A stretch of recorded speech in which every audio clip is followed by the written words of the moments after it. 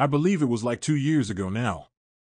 My brother stole and broke my Wacom drawing tablet on purpose. To this effing day he denies it even though we found it in his closet, so whenever I get the chance I do something that will inconvenience him, pluck a single plant up and leave the rest in the pot.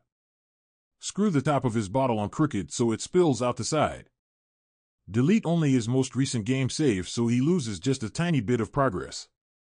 Move something only slightly in his room so it's off a little. I keep putting random stuff in the chair he sits in so it's lumpy and uncomfortable. Mainly rocks since I collect rocks and have a ton misplace a single sock of his so the pair is gone. Move one of his shoes to the other side of the house so he has to go looking for it. That drawing tablet was my lifeline and he stole and broke it. And you better not mess with me. I'm petty.